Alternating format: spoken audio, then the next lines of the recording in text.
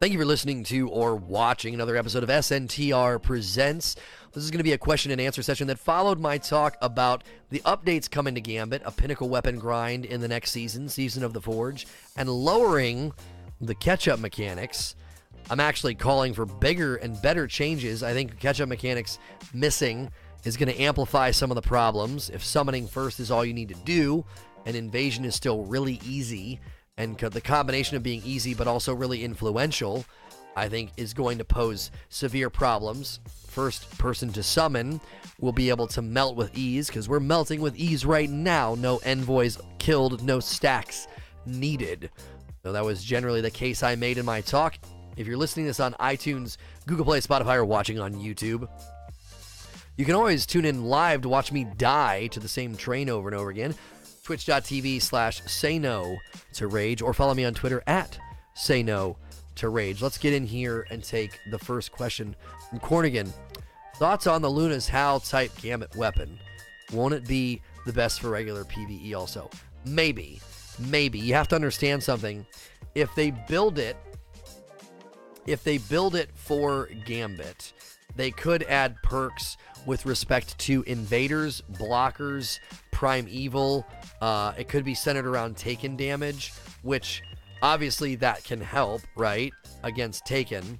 But it could be Gambit in bent. And if they start to do that, I really think they're going to start to lean into some of the things I've talked about. That's contextual power.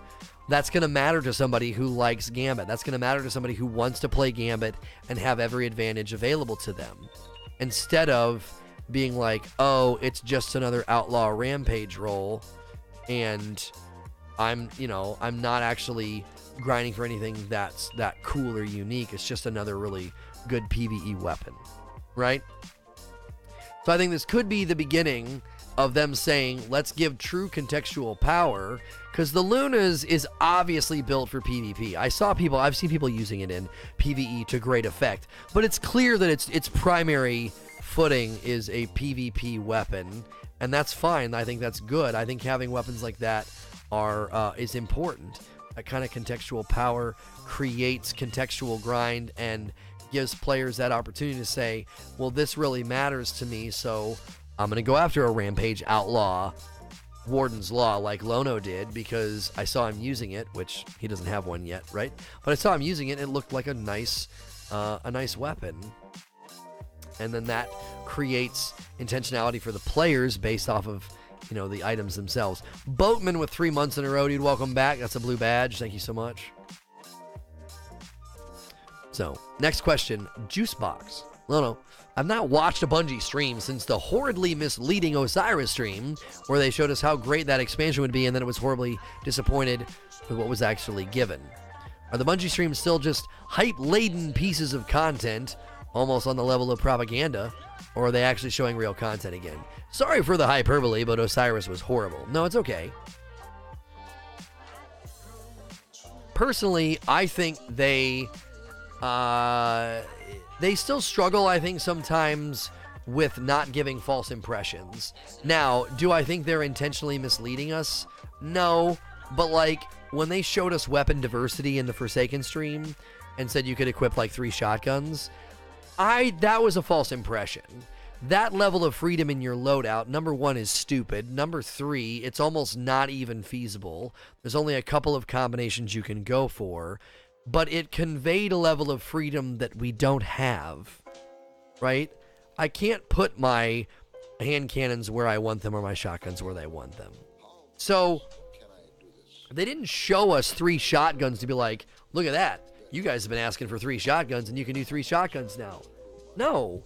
They showed us equipping 3 shotguns to convey weapon loadout freedom that doesn't exist in Forsaken. We don't have weapon loadout freedom. We're still very much restricted. See my weapon system problem or the energy weapon problem videos as proof of that.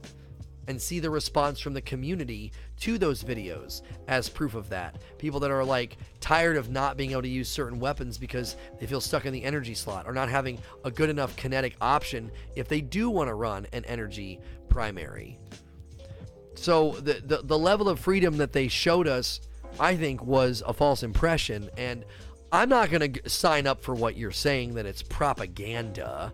Um, but you have to remember, you're like, oh, is it hype-laden propaganda? Is it hype-laden? You bet it is. It's meant to get us excited. That's what a stream is. That's what a commercial is. Like, don't watch movie trailers, dude. They're just all hype. Well, yeah, that's what you do with trailers and streams, is you get people excited about content. That's not the problem. The problem is when that hype is inaccurate. Like the PvP trailer that I took issue with, and everyone's like, you're making a mountain out of a molehill, man. It's not that big of a deal. No, showing false damage numbers and time to kill in a PvP trailer right before the launch of Destiny 2, no, that's totally fine. Completely misrepresenting your product is completely legitimate, Lono. That's what they do. They hype stuff up. No, it was dishonest and misleading, and they lied to the community about what PvP was going to look and feel like. I will never change my position on that. They lied to us in that trailer. It wasn't hype. It wasn't a montage. It was lying. And they need to not do that. Now, when they told us we could run 3 shotguns and showed us all this weapon freedom, were they lying?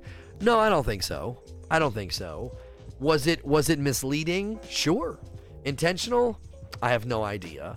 I think they were excited about what they were doing, and they were like, hey, look at this. Because we're shifting everything around. Isn't this funny? You can have 3 shotguns. You know. But in general, I think that there's two levels that I want to engage with here. Hype is fine. Misleading the community is not. I don't think we got misled at all in the Gambit stream to the degree that we have in the past, but I will say this.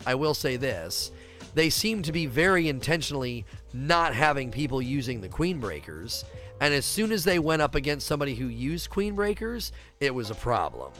They had a guy that was sniping, and they kept intentionally spectating him because they knew he was a good sniper. And with his sniper, he was stopping invasions. He was being a good anti-invader, right? As soon as they went up against a team using Queen Breakers, the guy came over with Queen Breakers, and that guy couldn't snipe anymore. Why? Wall hacks plus Queen Breakers makes it pretty much impossible for you to snipe. Okay? And that guy that came over with Queen Breakers got a triple and then killed the 4th guy with a shotgun. So he team wiped. So all of a sudden, the entire flow of the game, the entire feel of the game changed because of one weapon. As soon as people invaded with any semblance of meta intelligence, being aware of what the meta is and therefore leveraging the meta, as soon as they played a team that used the meta, invasion completely changed. And not surprising, Bungie didn't even comment on it. This guy comes over and gets a triple with the Queen Breakers and gets the 4th guy with a shotgun, wipes the enemy team, and they're just being haha jovial and joking around and having small talk while a team gets absolutely dealt with and then subsequently loses because of one invasion and one weapon. Were they intentionally glossing over the impact of Queen Breakers? Probably. Right? There was probably somebody in the control desk that was like, don't comment on that. We're not trying to draw attention to the fact that that weapon is so stinking strong.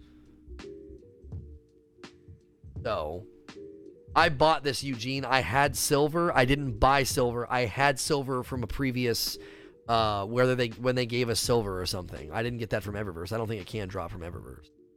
So, next question. B Green says, how would that work if someone's inventory is full? I like the relic idea, but I don't know how that would work. Same way it works now when you pick up a relic, homie. If you pick up a Scorch Cannon, does it matter if your inventory is full? If you pick up the relic in Vogue or Siva charges, it doesn't matter if your inventory is full. Now, because I said Ascendant versions of Queen Breakers and Sleepers, you might have thought that it literally changed their weapon, right? I had silver from pre-ordering Forsaken. There you go. Yeah. I've not bought silver. So yeah, you might have gotten confused by how I worded it. But I would say that they would pick up the relic of choice and know, like, this is the one that I like. This one behaves kind of like Sleeper. This one behaves kind of like 1K. This one behaves kind of like Queen Breakers. They pick it up the same way you pick up a Scorch Cannon. OG Dub, Lono, assuming Gambit gets enough new seasonal loot, are you in favor of reward drops being weighted towards Season 5 gear with the ability to get previous seasonal drops. If Bungie for some reason doesn't weight the rewards, let's say the player has an equal chance to get all weapons across seasons, does that hurt engagement? I think they said when Forsaken dropped, it would lean towards the new gear. I would not be surprised if they do that again. Every time the season rolls around, the drop rates of the new gear increase, and the drop rates of the old gear go down but are still present. Another thing they could do is just take old gear and slap it into random NPCs, so if you really, really, really want that, you can go get it. You can go buy it. Or at least grind for it by just pumping them with tokens. We don't really want to go back to that, though, so I don't really know what the answer is here. You know, that's why intentional grinds are so good. If you really want a Dustrock Blues or a Warden's Law, those are there always to go grind for when they roll around in the Nightfall, or if you feel like grinding the Lost Sector on the EDZ. Waits for none. Bungie mentioned that for Season 6, Joker's Wild, Gambit would be evolving. Do you think that there could be an already planned complete overhaul, or that they are just now sort of admitting that there needs to be a deeper look? I think the plan for Joker's Wild is to add a harder version that is ranked. Or one of the two. I think they're going to try and add a harder version, like a heroic version, where the enemies are maybe harder out of the gate and the bosses are harder like the meatball, and it's ranked. So you don't really go in there and think that you're just going to be playing random with, randos and blueberries and having a good time. You're going to know that, like, if I go in there, I better take a team. Now, they may not do something like ranked like they've done with comp, but they could definitely change it in that way. Given how sweaty it is, though, I could see them saying people have really gotten behind Gambit and have really formulated teams and, their strategies and their team comp. We really want to give people the ability to go further with Gambit, and we're offering, a competitive Gambit playlist. So, Pharaoh says, any idea why you don't get tokens to give to the Drifter from Gambit like Strikes and Crucible, and you think it would benefit the mode to have them? At the very least, it'd be pretty cool if they brought back the idea that every once in a while, I had tokens or enough rep to go see the Drifter for an item, and I could tell him to give me a gun. So at the very least, every once in a while, I know I'm taking something from a smaller loot pool. Because when you want a parcel of Stardust, and you get boots, and then you get gloves, and then you get a chest piece, and then you get boots, it's like, Jiminy frickin' Christmas. Like, you're not even giving me a chance at the gun, because all you're giving me is fricking armor that I'm not interested in, right? So, I could get behind that. I could get behind them saying, every so often, you're going to have enough rep or currency with Drifter to go get a package, and you can tell him that you want a gun or a piece of armor like they did near the end of D1. I could get behind that. And guys, just as a reminder, your questions don't have to be about Gambit. You can submit questions about Destiny 2, the weapons, the raid, trials, whatever you want. We only have 2 questions left, so I don't know if people got the wrong impression today. Usually we have a lot more questions. People might have thought they had to ask a question about Gambit. So if you want to submit a question right now that's not about Gambit, it has to be about Destiny, feel free. Entropy Joker. Catch-up mechanics are only there to keep people engaged. Do you think a retooling of the streak system would help? Losing streaks is useless and annoying. What about tweaking rewards on the other side to keep people more engaged? I think every Gambit game should drop a piece of Gambit gear. Every time. Every time. If I know I can have a chance at a parcel at the end of every game, I'm going to keep playing. Right? The reason that it's so frustrating and I think people get so tilted is you only have so many chances at gear from bounties, and then you have more gear chances if you're rolling your rep over. Well, you roll your rep over a whole lot slower if you're losing. So that like doubles the frustration. It's like, I'm only really playing Gambit for gear, and I'm getting less gear opportunities because I'm losing. So I think that serves as a point of frustration for people, because it's like, I'm not getting gear almost ever, and now I'm getting it even less often because we're losing. So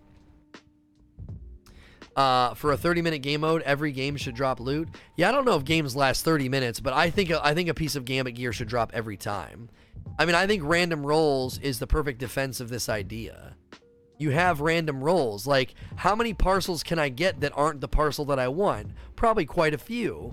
So, and even then I might not get a parcel. Even then I might get a pair of gauntlets that I don't need or whatever. I might get stuff that I have like literally zero interest in. And if that's the case, then you're not hurting the loot grind. If anything, you're promoting the loot grind. Dang it. You're promoting the loot grind. The True Sage, what new type of weapons would you like to see in the new Gambit? I would really love to see them invest in contextual power with respect to things like SMGs and other guns that aren't getting used.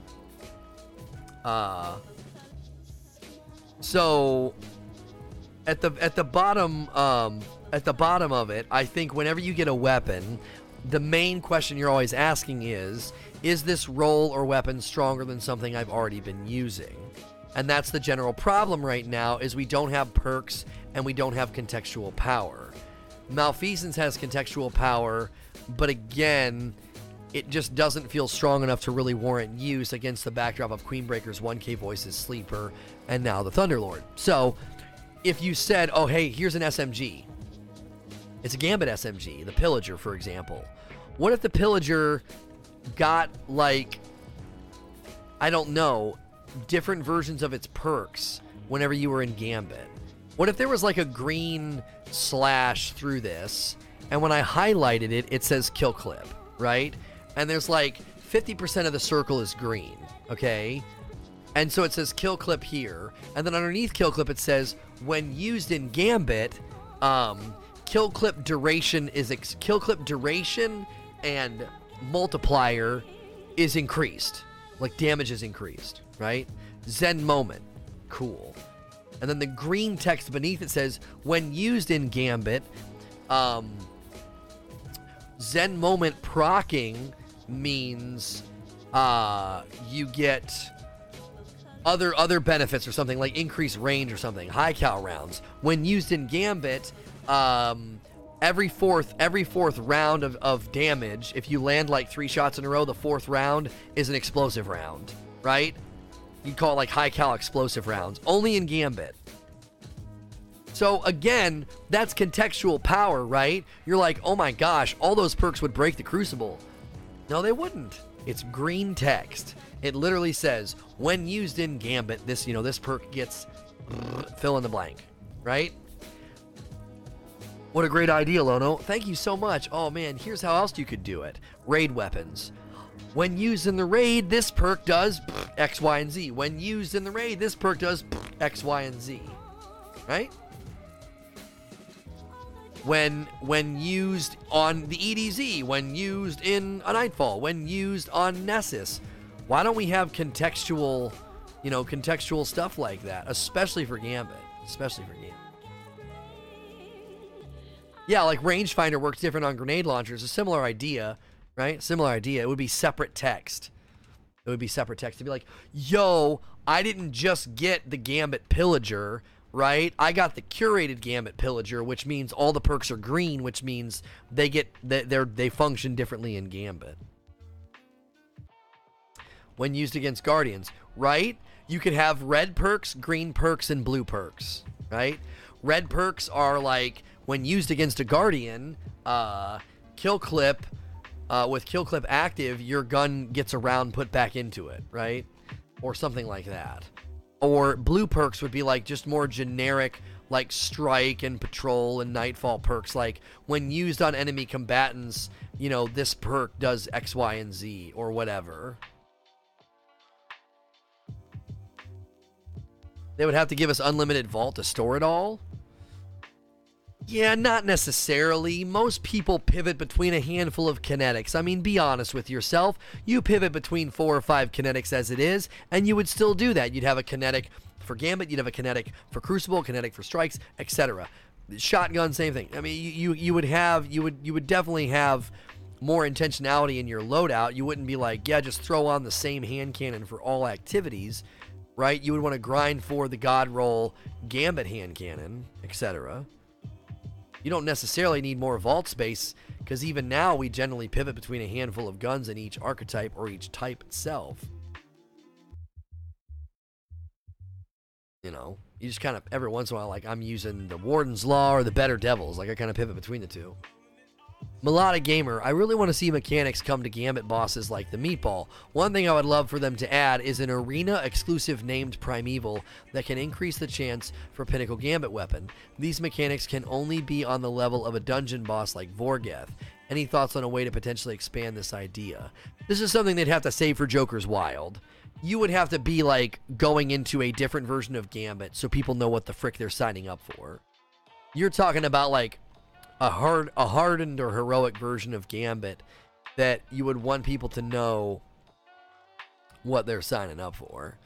Because if not, it's already hard enough to get people to not invade while holding 9 motes, or, hey, you have 11 motes, why don't you go bank instead of running to the next section and dying with 13, trying to get 15, you dum-dum. That's already frustrating enough. So if you add a ratchet up in difficulty and challenge, you really want to make sure that people know before they go in, like, before we start matchmaking, we just want you to be aware this is a significantly harder version of Gambit. The bosses are stronger.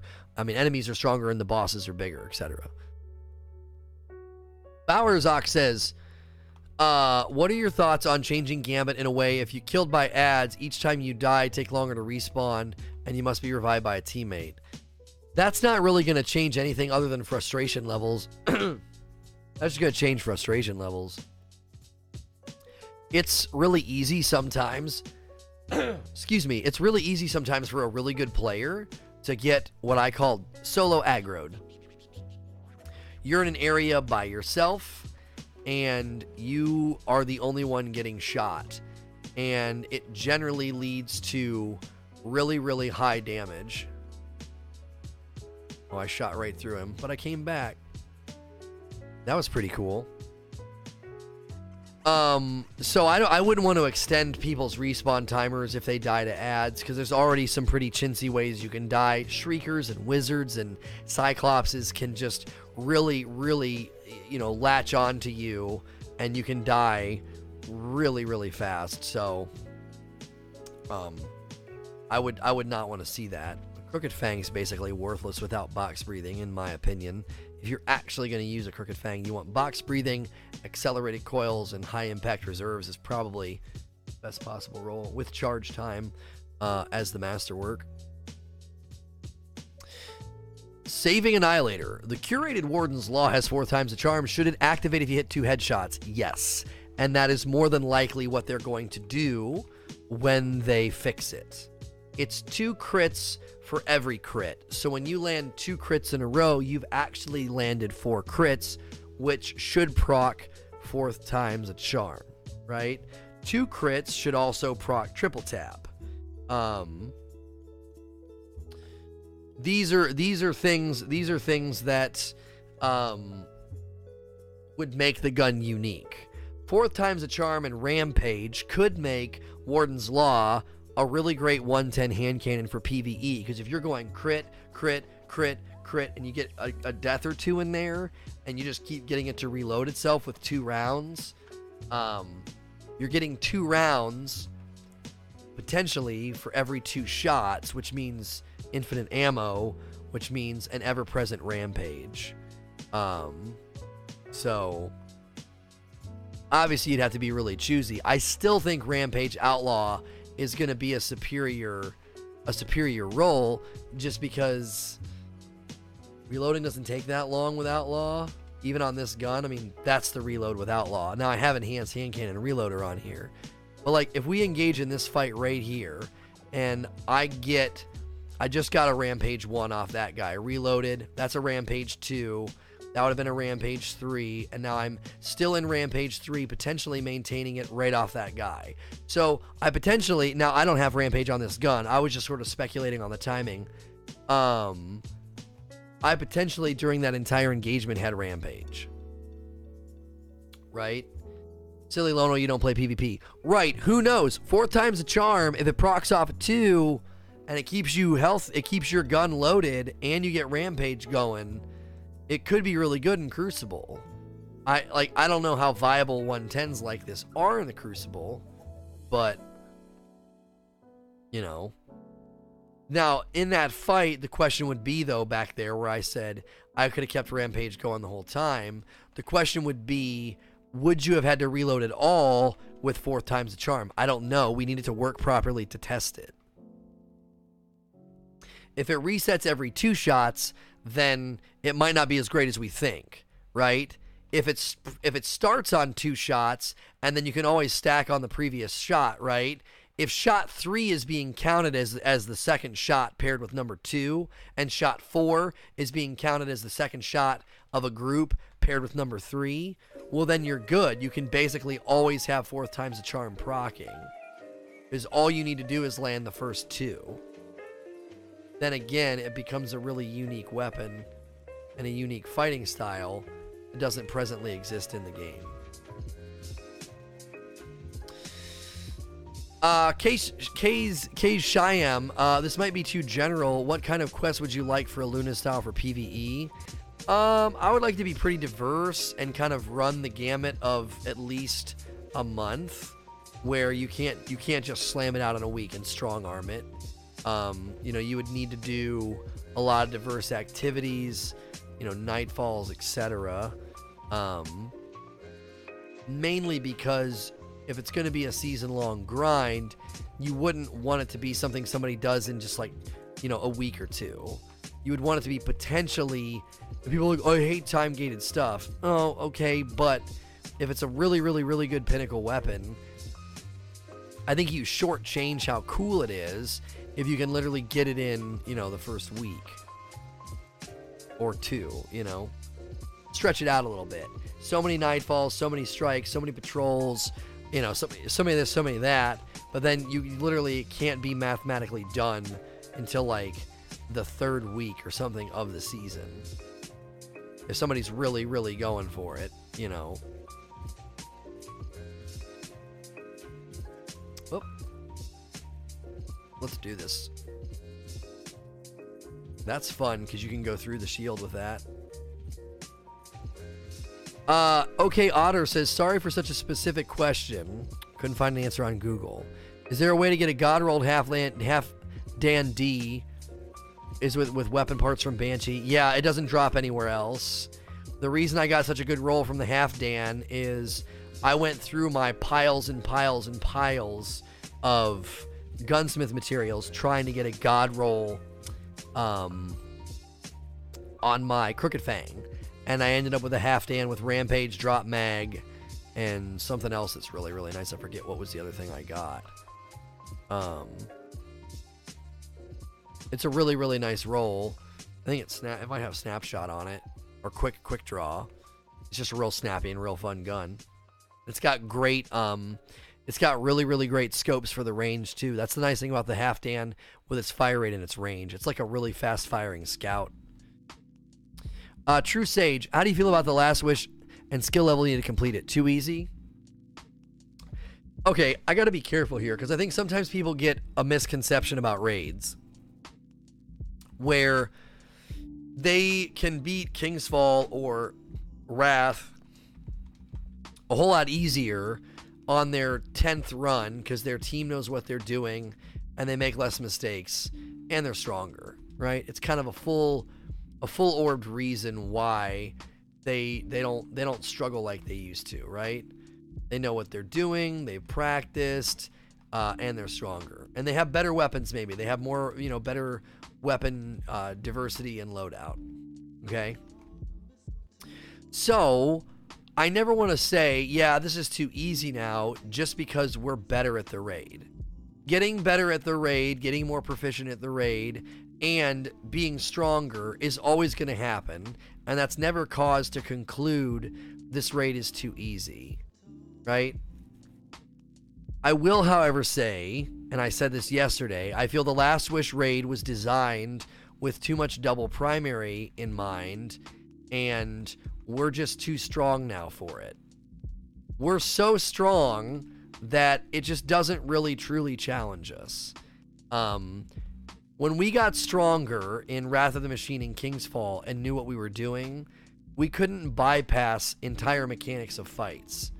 It wasn't like you could just go into Oryx and be like, nah, we don't need to do ogres or any of the chest stunning crap. We can just kill him right here, right? Nah, you don't need to do any of that stuff with the War Priest. You can just shoot him. You can just shoot him right here. Just take care of it, right? Callie, you don't need to do the plates. Just melt her with Thunderlord and then Ikelos shotgun. Morgeth, same thing. Riven can be cheesed by, doing the thing in the mouth.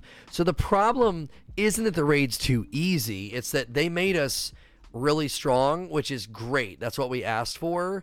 But I don't think the raid was designed for how strong we are. Because if you play that raid with double primary, I guarantee you you're going to have a much harder time. Because that's kind of how it was initially conceived of. You're not running around with an Ikelos and the Thunderlord. You're not running around with an Ikelos and the 1K voices, Sleeper, Whisper, etc. Even just a high rate of fire shotgun is immensely helpful because you're not running double primary. So these are just things to be considered when you're concluding, is this too easy? So the new Pinnacle AR is an AR. It was leaked. It has Rampage and a new perk. It's a Hazard of the Cast reskin. Oh, well, I'll be excited then because I love auto rifles. I will take a really, really good auto rifle. If it can shred in PvE, I love the Halfdan. I should be using it, honestly, today. But I have enhanced hand cannon reloader on this build. So I like running a hand cannon. Fatal Symphony. The exotic drop rate's crazy low. I'm at a point where I don't even want to play anymore because I'm not getting rewarded. I know they should be a grind, but I feel like the drop rate is just too low. Exotics are in such a hard place because they either give us the Thunderlord the way they did, which I don't think is the right approach. Here's the strongest exotic in the game. You don't have to do anything. It's literally the easiest exotic you could probably ever get, short of just buying something from Xur, right? So that's too easy. But there's a difference between being too easy and, like, there's this huge gamut of difference. You can run the Last Wish raid 20 plus times and never get a 1K voices. You can run strike after strike after strike every single week and never get an exotic, or you finally get an exotic and it's a freaking weapon, right?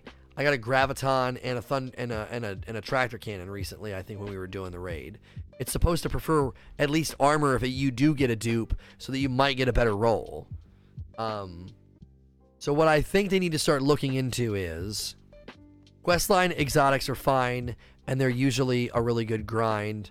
The Malfeasance and the Ace, I think, were good. I think those were good quests. But they need pursuit exotics where you know where it can drop and you go after it, right? You know this guy has a chance to drop this exotic, I'm going after it. And you can kind of have those chances over time, then you finally get to drop and you're pretty excited. It's like doing the Last Wish raid every week. You're like, I know that this is where the 1K voices can drop, so I'm going to go for a raid, every week on all 3 characters to have 3 chances. I think they could do something similar. I don't think there's a problem with letting people know, yeah, this person has a chance to drop this exotic, right? And maybe even have like so you don't just go in, melt the boss, did I get it? No. Melt the boss, did I get it? No. You could have heroic. Okay, so think about it like this. This is actually a really, really good idea that just came to me. Think about it like this. You turn public events heroic and the fight changes, etc., right? What if all strikes, since we don't have heroic strikes anymore and we don't have like heroic nightfalls or prestige nightfalls, what if during a nightfall or during a strike there was something in the fight that you could do to turn the fight heroic and the boss fight got harder and it changed a little bit, but when you did that, it suddenly gave you a shot at the exotic that guy drops. So let's just give an example here. Let's say that the Cerberus exotic, that auto rifle, can drop from the the Fnatic strike fight, right? But when you're fighting the Fnatic, there's these levers you can pull on the side when he goes to the middle, and when he goes to the middle, you can pull those levers and it shocks him. And if you do that twice, it overcharges him and turns the fight into a heroic fight where he does more damage and attacks more often, he's more aggressive, more of the ground is electrified for longer, so now the fight's really, really hard. But when you do that, he now has a chance to drop the Cerberus. Doesn't mean he's going to, but now you can go in there. It's not a simple melt. It's not a simple one and done fight. There's mechanics and things you have to do to change the fight. And when you do this, you then have a chance at the exotic. It creates a grind. It creates a grind. You're going after it. You're going after that gun. But it's not as simple as just like grind the strike, melt the boss. Grind the strike, melt the boss. It would literally be a heroic version of the boss fight. Lono should be doing movie trailers with the way his voice is now. Yeah, in a world where one man answers questions from the audience, rated PG, because sometimes he just has to say, "That's what she said." Mudcat, do you think reviving needs to be looked at in Gambit? Right now, teammates just rush past and focus on moats instead of picking up teammates. It's a little wonky to get a revive, someone at the end of the timer, and then they still respawn. I think as long as the revive is started, they should not revive back at the base. Number one, that's a change to Gambit revive that should happen. If I've started the revive, that timer should stop. I should be able to revive you. You don't revive back at the base. There should be a moat countdown. If I die with 10 moats, there's a 10 moat countdown, and every 5 seconds, one moat goes away. Right? So if you get to me after 10 seconds, you can recoup like 7 of the moats that I lost. Right? I get them, they give them to me for the revive or whatever. So then we talked about this the other day, like that would be a way of lessening how punishing invasion can be. Like somebody comes over and gets 2 or 3 kills, that last guy could go out, play medic, and recoup some of those. They could, recoup some of those losses, right? Now, that might be a little long, someone's saying in chat. Right, you could be like, dude, you're never going to get to me. It was only 3 moats. I'm just going to respawn, right? Or giving half the moats back. Right, that's what we said yesterday. Like, as long as you get them rezzed, you get back half the moats, right? Maybe they don't need an extended timer on the res, but at least if I get there and hold down X, it stops the timer, right? 5 seconds per moat sounds too generous. I'm just spitballing. I'm not polishing the idea, right? I'm just spitballing. So maybe it would need to be like we're saying, as long as you get the res, you get half the moats back, and as long as you start the res before the timer, goes off, you cancel the timer, but you're still trying to rush that timer because, they're going to go back to base and you're going to lose the moats if you don't do it fast. So you could definitely do more to make invasion a little less painful by empowering teammates to kind of come back. Like, no worries, dude, I'll get your res. We'll get half those moats back. You had 15, that sucks, but we're going to get 7 back. We're going to keep going. And that guy's like, hey, I slowed him down. Put the pedal down, man. Like, they're going to recoup some of those moats if they get the reses. Let's go.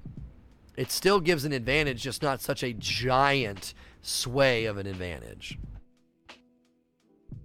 Bobbert, will matchmaking be fixed so the solo players don't get thrown against full 4-man stacks? Nope, that's going to be something you have to always deal with. 4-man teams do not deserve to have their matchmaking take an eternity because you want to play by yourself. If you go into a team-based game mode by yourself, expect to get trounced every once in a while. Should it be minimized? Yes. Should it try to prefer you to do solo queue against solo queue? Yes. Should you never face a 4-stack? No. You are needed. You're needed to fill in the gaps of a 2-stack or 3-stack, and sometimes you're in their region, and that's just the way the cookie crumbles. Like, again, if Gambit gear was dropping from at the end of every Gambit game, you would be frustrated, but you might be like, let's just take our beating, and it's a chance at another piece of loot, right? Let's just take our beating, and the game will end really quickly here, and it's just a chance at loot. That's how Iron Banner always worked in D1 for me. I would play in the evenings. I'd go up against the stack and be like, well, they're gonna run over us here, and I'd be like, oh well. You know, we're gonna get a chance at loot here in a second. Yeah, and a 4-stack's not a guaranteed win, dude. We've 4-stacked and won 10 games in a row, and then a really good invader with Queen Breakers is all that's needed for that solo queue team to do, you know, to do dirty to us, you know, to do us dirty. Sometimes all you need is a good invader to turn the tide. Invasion's really influential. Now, if they lower the influence of invasions, sure, you might be like, yeah, it's even harder as a solo queue team, but 10 months from Pink Floyd. Enjoy your Thanksgiving next week. Keep up the great work. Thank you. You enjoy your Thanksgiving too. Thank you. And thank you for almost an entire year of support. Guy with gun. When with Nightfalls being super easy, do they need to axe the challenge card and increase the level to 600? Challenge card is fine, but there needs to be a curated Nightfall. There needs to be a curated Nightfall where they really up the ante and really throw everything at you, and it's really freaking tough. And there's a reason. There's a reason. High likelihood of exotic, high likelihood of something. So, Boatman, with the Quest of the Thunderlord, would you like to see more LMGs? Yeah. And they're not LMGs, by the way, just so everybody knows. They're not light machine guns. They are literally just called machine guns, which is pretty cool. So, we'll see what they come up with. If they're going to treat them like trace rifles, that's annoying. I don't like how trace rifles are only in the game as exotic. I would love to see them come to the game as like a normal legendary potential weapon. There's so much they could do with trace rifles to unseat the established order of everybody using freaking high rate of fire shotguns everywhere. A really good legendary trace rifle could change loadouts. Really, really good machine guns are showing you can use a really good machine gun and not use Sleeper, 1K Voices, or Whisper. Really, really good legendary machine guns could be, could justify saying, this thing's good, it gets the job done. It's tried and true. It's my old trusty dusty. It's my old trusty dusty, dude. It puts the damage on him from far away. I don't have to be precise in my aim, and it lets me use my Ace of Spades with Chromatic Fire, and I like running my Ace of Spades with Chromatic Fire, because it's a frickin' fireworks display, right? But you got a legendary machine gun that lets you do that. You got a legendary trace rifle that lets you put away the fricking Ikelos, or the Badlander, or whatever the frick you're running. So, Kaze Shyam says, do you think specific perks for only Gambit or Raid D1 is a good path? I think having a pinnacle weapon that is at its best in Gambit is a good move. Well, this gun has, it has Outlaw, it has Kill Clip, it has this really cool new perk. Ooh, this gun's good everywhere in PvE. Oh, but all these perks have an extra bonus when you use it in Gambit. See what I'm saying? Pinnacle weapon, pinnacle weapon, and then you get it. It's good everywhere, but it's at its best in Gambit. The majority of people still play Destiny single player. Stacked pub stompers should enjoy while they can, because it will get addressed, or Gambit will turn into the comp playlist. I think the biggest issue is it's just 4 players is a hard number to, 6 is just such a better number, right? So if you go up against a stack of 6s in Destiny 1, not all of the people on that 6-man team were very good. And it was kind of like the rule of squads in Fortnite. Sometimes going up against a stacked team, you're in an advantage because there's a lot of weak players on that stacked team. That's why they tend to stack up. They know they're not as good, right? So 6s is just in a better place. You could have a God Killer or 2 on your team because there's just more people on your team. I just think with 4 players, it's harder. If you got a 4-man team and you have 1 potato, that 1 potato is an anchor and he drags you underwater. 1 potato on a 6-man team isn't that big of a deal. He's not literally 1/4 of your team. Come on, please give me Outlaw Rampage. Outlaw Kill Clip. So close. We'll take it. We'll take that with range. We'll take that over Outlaw Zen. Oh, so freaking close. And it's got accurized rounds. We're so close. We're so close. Ugh. 100% it will turn into a comp playlist. The nature of the game mode means that. Right, and I think some of that can be more attributed to the 4-man teams. Zach says, Nightbot didn't grab the original. from Silva Bat Gorilla says, how can Bungie fix the last step of resetting rank in Gambit? Having to only win is not rewarding and it is a waste of time. What if losses reward a few points instead of nothing? Oh yeah, when you get to legend rank, it is pure and utter misery. It is pure and utter misery, dude. It is rough. So I definitely think that they need to do something about it. I don't know exactly what you would do other than just saying you should get points all the time. You should just be able to get points all the time. You could definitely say that.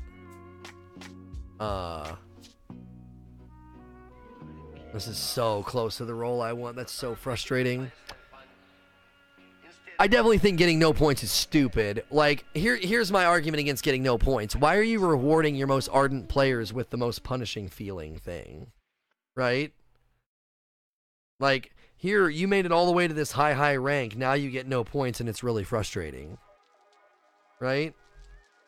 Now, obviously, you get more points when you win, and you get more points when you're on a streak. But, you know, you shouldn't be punished for getting all the way there. By the way, we have a spot if somebody wants to join us. Jay Murda, full disclosure, I'm a Hunter main. How do you feel about the strength of the One-Eyed Mask? You get wall hacks, an overshield, and a damage buff. It's incredibly frustrating that they nerf the Worm Husk, then they come out with something like the One-Eyed. Thoughts? I don't play PvP enough to comment on this. I love the One-Eyed Mask in PvE. I'm sick of really good exotics in PvE getting nerfed because PvP people get frustrated. I don't know what to tell you. Other than that they could maybe have perks again take on a different shape in PvE and PvP. Like, perks are less efficacious. Like, maybe you shouldn't get the wall hacks and the damage buff in PvP, but you just get the overshield. I don't know. Melodic Gamer, do you think certain weapons that can drop with a curated role have a unique perk? Yeah, we've talked about this in my curated role video. I would love to see them bring unique perks like Magnificent Howl. It'd be great to see that on curated roles in the raid and in strikes, so then those weapons are pinnacle and sought after unicorns, and they're unique and cool and powerful, but they're not easy to get. So Arctic Spartan, expand on your idea for activity-based perks. What about activity-based mods? So you could make builds with your favorite weapons and armor, but set them up for the preferred activity? Sure. Sure. I mean, you could do a lot with mods, and you could do a lot with perks to make something that's perfect for a certain activity. So you could say, like the Taken Spec ones are that way, right? Right? If you go into with Taken Spec on your weapons into, you know, Gambit, you're gonna feel a difference. If you have your armor built out with all those Taken armaments and transcendent blessings and all those things, and you go into the raid, you feel really strong against the bosses and stuff. 100%. Fatal Symphony, your point about game-minded specific perks is great. Can you do that with mods? Yeah, last question touched on this. You could, 100%. Now, if you do this, then you need a way to go for those mods. Where can I get them? How can I get them? Give me some intentionality. Those mods should be dropping in Gambit if there's Gambit-specific mods. I shouldn't have to, like strain at a gnat to try to get enough points to buy one mod from the gunsmith. That needs addressed in general. Berserkar, how would you feel about set bonuses in Destiny? We've talked about this. Set bonuses for raid gear, Gambit gear, etc. would be great. Bungie's kind of anti-set bonuses because they feel that they want to give player freedom. I don't understand that. Like, why does player freedom have to restrict the cool stuff that you want to do? Right? Why can't you give me, why can't you give me a cool raid set perk or perks from wearing a full raid set? I don't understand. Well, we don't want players to feel restricted when they go into the activity. Okay, but enhanced hand cannon reloader and enhanced reloaders and all the enhanced perks are only on Dreaming City stuff. So, you know, that's restrictive by default. It's always going to be restrictive, right? It's always going to be restrictive eventually. Because eventually you got to say, no, the only way to get that is there. And you're like, oh, the only way I can get enhanced perks is from raid gear and Dreaming City gear. Well, you're restricting player decision then. If they want the best possible perks, that's the armor they have to wear. What's wrong with that? So what's wrong with saying when you go into the raid, you get a set bonus for wearing a certain number of raid pieces, right? And then if you have all the raid pieces on, the set bonuses get a little bit stronger. So then you're like debating between wearing that exotic or getting the set bonus. That's putting the player decision into that position of like, I need to make a painful decision here. And I think that's good because then they feel rewarded. Like when I ran Starfire Protocol and Wrath of the Machine, it was like, I'm not wearing other exotics. This is the exotic I'm going with. This is the build I'm going with. Why? Because I get this benefit. Well, why won't you go grind for a Dark Drinker? I don't really need to grind for the Dark Drinker. Why? I've developed my own build that can kind of give me the damage level of a Dark Drinker, and it's with grenades and with supercharging plates. I have a unique advantage. I'm not running out of ammo. You got to go pick ammo bricks up. You got to have travel time distance and good RNG to get maximum damage with a Dark Drinker, because you may have to travel farther sometimes than others. So, Kenorgan says, how do you rank the Malf in terms of exotics and Gambit? Will it become more usable if the Queenbreaker and others get changed? Much love from Ireland. Oh, thank you. I would say that the Malfeasance isn't going to get a lot of presence in Gambit for a handful of reasons. Number one, at a ground level, it just doesn't feel strong enough. It's good, but it's not 1K Voices, Queenbreakers, Sleeper good. It just isn't.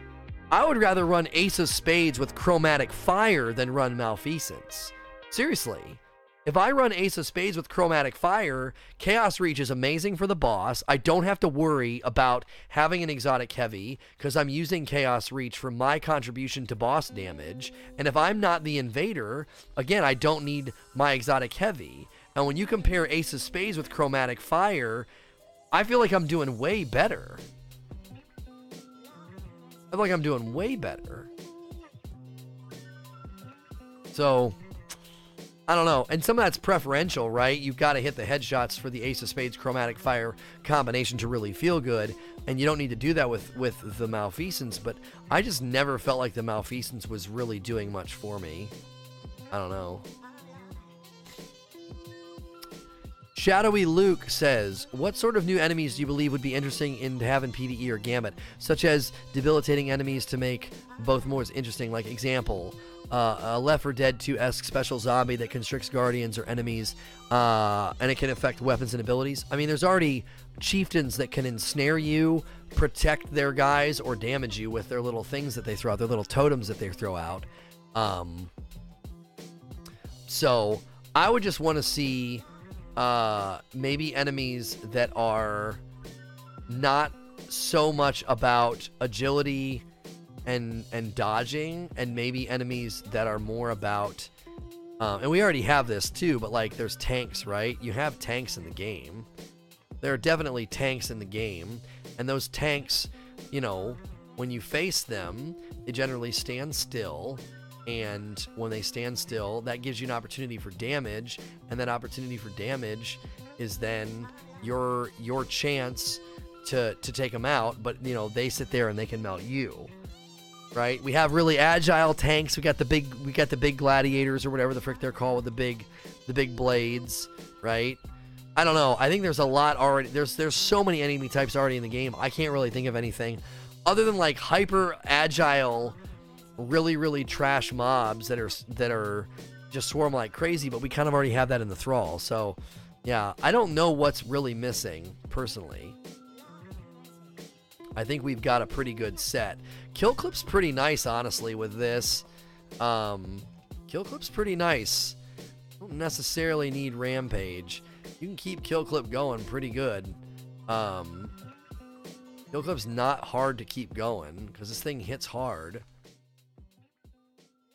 So, WTF Game Nation, 20 months already. Been awesome to call you friend. Hope the family as well, and always enjoy the Q&A. If you guys don't follow WTF Game Nation, you should. If you're listening to this podcast and you've never checked them out, you should. Positive members of the community, a son and father duo, father-son duo, and they do a lot of raids and endgame content with the community, and they're super, super nice guys. Check them out. WTF Game Nation. Billy Schultz, what are your thoughts on earning cosmetics from ranks, Crucible Gambit resets? Oh, yeah, that's a huge missed opportunity. I have a video on this, on how to make NPCs better. I don't know why you don't have a rank with every NPC, so at the very least, when there's a drought or something that you don't really feel like, or there's nothing that you really feel like doing, you could grind a planet, you could grind an NPC, and roll their rank over and get really, really cool ornaments for your guns. You could get really, really cool shaders and emblems and things like that to make yourself look different, to give yourself that identity. The lack of a raid NPC still frustrates the absolute fire out of me. Such an easy win. Put awesome emblems, shaders, ornaments for the weapons, and then the more you raid, the more you rank up. So after your first 3 runs, you're still ranking up and getting rep. Rewarding the Sherpa community, rewarding that helpful spirit in the community that wants to, help other people and run more than 3 raids a week for their gear drops. Yeah. Shadowy Luke, what do you think about more mechanics within Gambit matches, such as other things to spend motes on, such as enemy debuff, can be used by the team that catches up earlier? Man, that gets hard to balance because generally that makes me think of StarCraft, right? Games like StarCraft and top-down strategy games, you end up getting to a place where it's a mathematical equation. Do this, then this, then this, then this, and this is the most effective. So it could easily get to a place where do this, then this, then this, then spend your motes on this, and burn the boss down, or burn these ads down, or whatever. I like where your head's at, though. I like where your head's at. Maybe what you could do, I want to iterate on your idea. What if on the race to 25, you could spend motes on either blocker health, so the blockers you send over are tankier and they slow down the other team, or you could spend it on relic strength. So if we go with our relic idea, when you get to be the first to 25, you are going to go over with a stronger relic because your team spent money on that. The trade-off was they sent a bunch of weak blockers, so the other team really didn't have to mess with the blockers, so there's not as much of a risk. They're not as worried about the plate's covered in really strong blockers. No, the plate was covered in trash. It's already all dead, and we don't, we can bank quickly before this guy comes over. So you're trading one for the other. A stronger relic versus stronger blockers. Something like that where one strategy over another isn't necessarily the best. Because if your invader's really, really good, he might be like, no, make the blockers stronger. The slower they are and the more they're on the plate, the more opportunity I have to kill them. Or your invader might be like, no, send the weak blockers. I need the stronger version of the relic. You know what I'm saying? Jothanicus. In regards to the Luna's Howl, do you think it would be fair to give players the option to either A, reach Fabled, or B, win 50 competitive matches? Just like in the Malfeasance where you have the option to either get your team wipe or do it 3 times. You could have iterations on stepping points of the quests, yes. I don't think I'd be against that. I could see the logic in why you would do that. And I think I support your logic and your reason. Bowers, what would it be good for the game or bad for the game if every exotic in the game, other than ship sparrows or ghosts, all had a quest line that had to be completed and was challenging, yet not so crazy and challenging that the average or casual players would abandon or give up? I mean, there's something really exciting about an exotic dropping.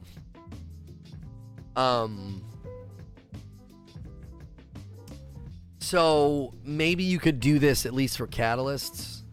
So every exotic does have a quest line attached to it, but there's something so excited about exotics dropping. You don't want to turn every loot pursuit, you don't want to turn the most exciting loot pursuits into an exchange of time, right? Well, if you play enough, then you're going to get this exotic. And then if you play enough, you're going to get this exotic. And if you play enough, you're going to get that exotic. If you turn all of the most exciting loot drops into an exchange of time, I think you're really hurting the looter-shooter aspect of this game. And I don't think that's a good idea, personally. I think you want to have those exciting moments, those moments where you get the 1K voices finally. You know, you finally get the Cerberus isn't any good, but you finally get, I've not gotten Shards of Galanor, right? I don't want to grind for a Shards of Galanor. I want Shards to drop. It's going to blow my mind when it does. Senzima with a brand new Prime sub. Welcome to the raid. Just enjoy your dope badge and emotes. Your dope and deserve dope stuff. Yeah, as Sonic is saying, for example, somebody getting a D1 clip of somebody getting a galley, right? You don't want to take that away from people, right? I think there's a good mixture of exotic quests and exotic drops. And at its heart, this is a looter shooter. Like, loot drops are so exciting, you know? Seeing that Warden's Law drop and then checking my roll is really, really fun, you know? And getting one that's so close to the roll that I want, right? Outlaw Kill Clip. I may be falling more in love with Outlaw Kill Clip now that I think about it. I don't know. Rampage may be better suited for 4th time's the charm once the weapon gets patched. I don't know. We'll have to see. Führer von Zephyr. Sorry if this is a dupe. Says, I feel like every other gunner ability is busted or overpowered now. I know year 1 sucked, but at some point there has to be something to bring challenge and difficulty back in. And be that weapon nerfs, more enemy health, or something I haven't considered. Any thoughts? Matchstick with 23 months, dude. So close to 2 years. Welcome back. I think that the thing they need to do is build endgame content for how strong we are. I think a lot of this endgame content was already in production with double primary in mind. The Riven raid, for example. So I think they just need more time. And I've given examples of how they could do that. Give us 3 elements again. Let me have an element up